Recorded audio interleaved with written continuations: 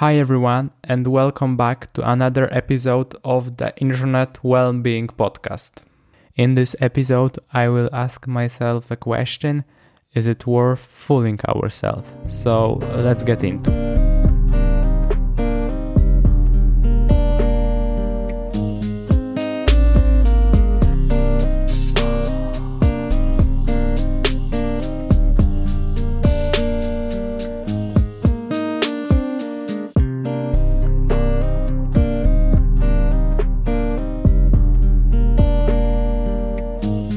As I said, today we're focusing on, is it worth fooling ourselves? So I will start with the quick answer is no, but we should be more specific about this.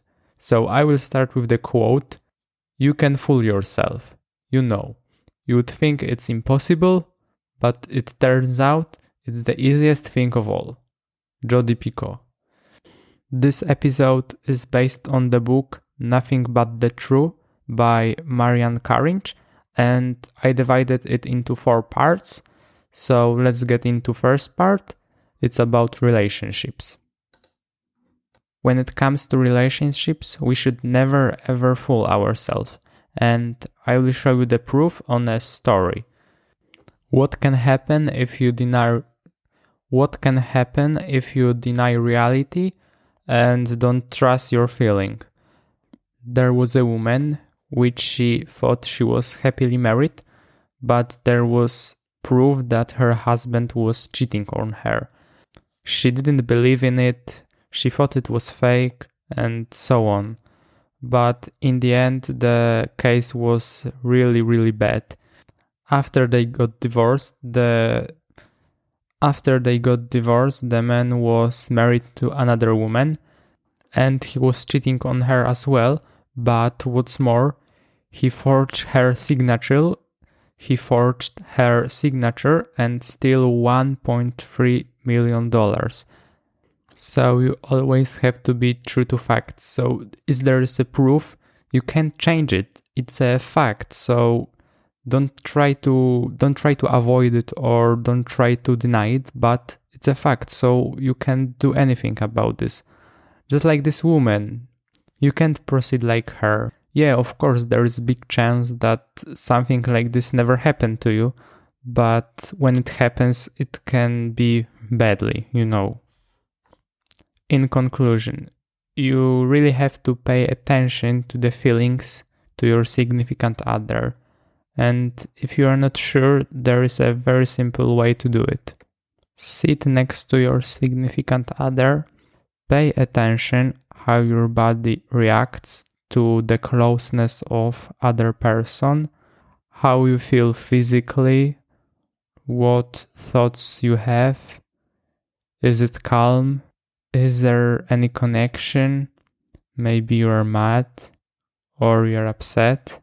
Maybe you are insecure, and you have to listen what your guts are telling you.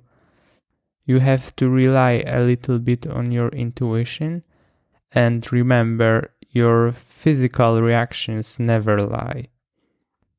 Now you know what your guts are telling you about other person, and you know how your body reacts to this person. You should step back and analyze it. Also, you should pay close attention to your thoughts about your significant other. After that, you will have clear mind about your relationship. When we know everything about relationships, let's get into health. So, people are dividing into groups when it comes to fooling themselves about health. First group are people who invent reasons why they feel bad. It's pretty common. Even kids do it when they don't want to go to school. Second group are people who are suffering from anosognosia. I repeat, anosognosia is a condition in which a person with disability is cognitively unaware of having it due to an underlying physical condition as clear as, for example, limb paralysis. Some people are rationalizing the pain they feel. For example, someone was a professional runner for 20 years of his life, and after he finished his career, he was suffering from chronic hip pain. He realized that it was because he was training extremely hard for 20 years. Also, when he was consulting his pain with doctors, every single one was like, yeah, you're right, it was because he was training hard for so long, and that's all. To make it clear, he was suffering a lot. There were days when he couldn't walk for more than 5 minutes or go upstairs. After some time, he had an appointment with ultramarathon runner Bill Bradley, and he was asked for the first time in his life, is there anything else what can cause the pain? And yeah, it was. Our patient decided to do some research and read a book about back pain, and it was clear that the pain was caused by chronic stress. After he realized it, he started to asking himself questions. How or what makes me stress? What happened if I assume that I don't feel the pain anymore? It was a game changer for him. Suddenly, the pain weakened and started to change. So, how the story ended? Our patient was stressed because he really wanted to be renewed architect, and he felt huge pressure because of it. He really was falling asleep with book in his hands because he couldn't stand feeling of unproductiveness. The only way to relieve the pain was to reconcile the real cause of the pain and accept it. At that point, our patient needed a good therapist who could link the pain with the causes. So, as we can see, problems with accepting our feelings or our position can be very dangerous and cost us our health, even in such extreme case as above, when the person was basically disabled.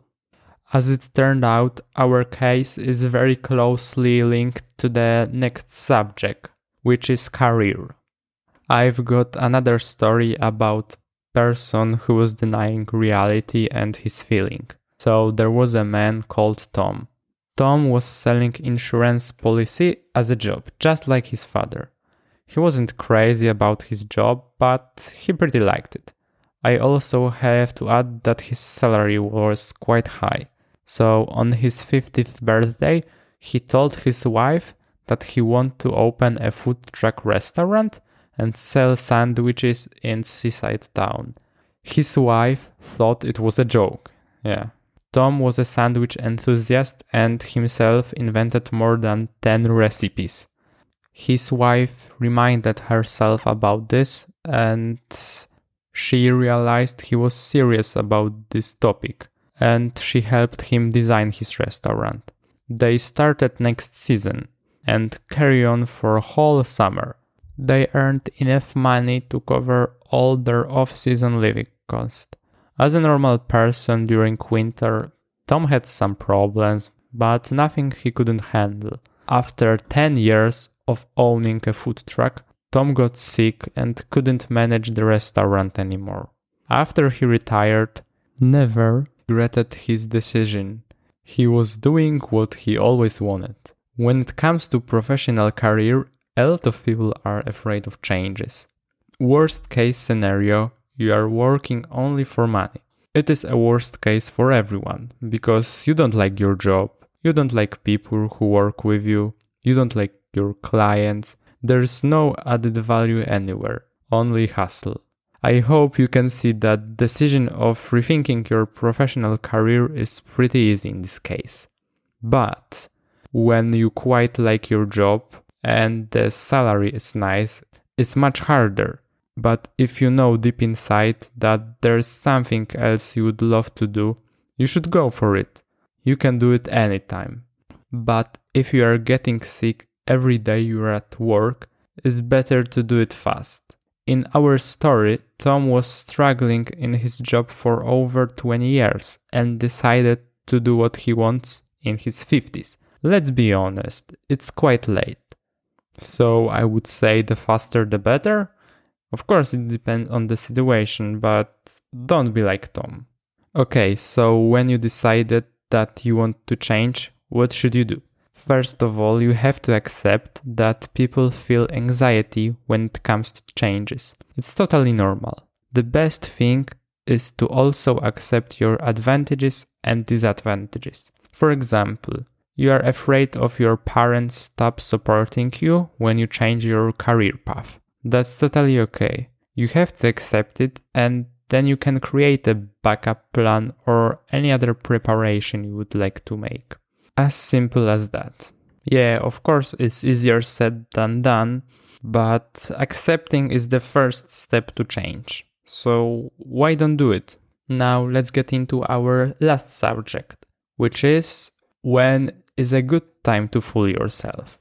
I hope now you see that there's almost no good reason to fool yourself. Yeah, almost. So let's get into this one exception. Let me tell you another quick story. Harold Sackheim and Rubena Gura did some studies on college swimmers. Before they started season, they asked them some controversial questions like, have you ever wanted to kill somebody? Have you ever doubted in your sexual orientation?